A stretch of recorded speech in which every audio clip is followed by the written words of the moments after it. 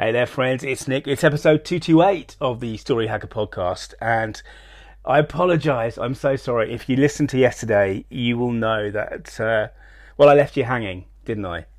And it wasn't, the cliffhanger of cliffhangers, but I just decided not to talk about something. But I'm going to carry on with this today because this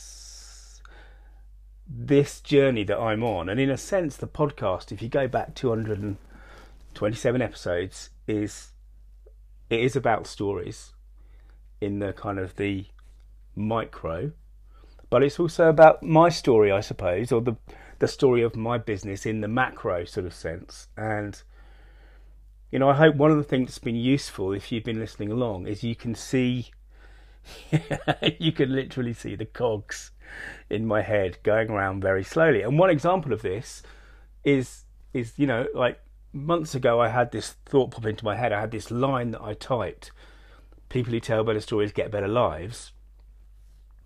But it took a long time for me to move from that to realising that was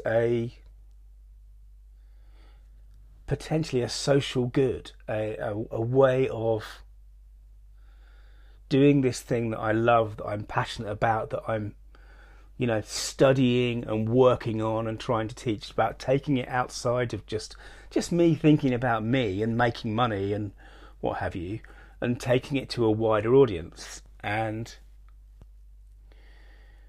part of the power of that is that I have found a cause that is bigger than myself.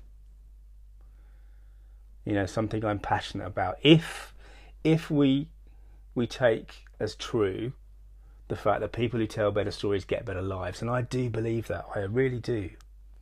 And we've talked about the 3 levels of that in the past week or so.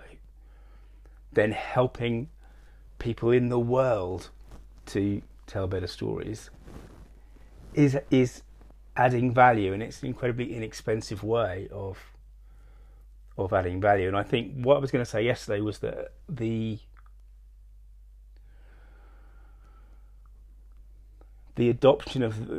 my adoption of these principles for me means that I'm automatically against some other things. And I talked yesterday about marketing, about how a lot of marketing is manipulative and shallow, and I can see a kind of a movement or a manifesto that is evolving that helps me not only position my business but also benefit the world, because in some senses the way we market things is broken. And I think this is accelerated because of the internet and because of the way marketing is done on the internet. And I've talked about people like Russell Brunson, who I think have got amazing. He's developed amazing tools and amazing body of knowledge. Christ, that guy knows some things. But you know what? When I look at how he does it, in the pit of my stomach, I feel uncomfortable. And recently I've talked about the Tiny Little Businesses site, Andre Chaperon's site. And when I go there and when I think about what he's saying, it just makes me happier. It makes me feel like a better human being. About giving value first, and about drawing people to me in a positive way, rather than perhaps scaring people into buying my stuff. This is a one-time offer. You only get to do it now. And I've still got some of these things in the marketplace. So, there's some change coming for me too. But I think, one of the things I've decided about my business is that it is a referral business fundamentally. It's not pushing itself out there. Does that make sense?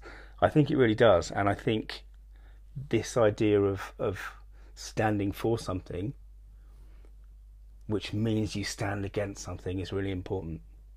It's conflict, right? It's part of the story. And I think it's going to be something that I'm going to be thinking about more and talking about more as this podcast goes on. So in the meantime, thanks for listening. Thanks for subscribing. And I hope you, if you're listening to this on the day it was broadcast, I hope you have a lovely Sunday. And remember, your story means business. Hey, this is Nick. Thanks again for listening. To dig deeper, search for story.business.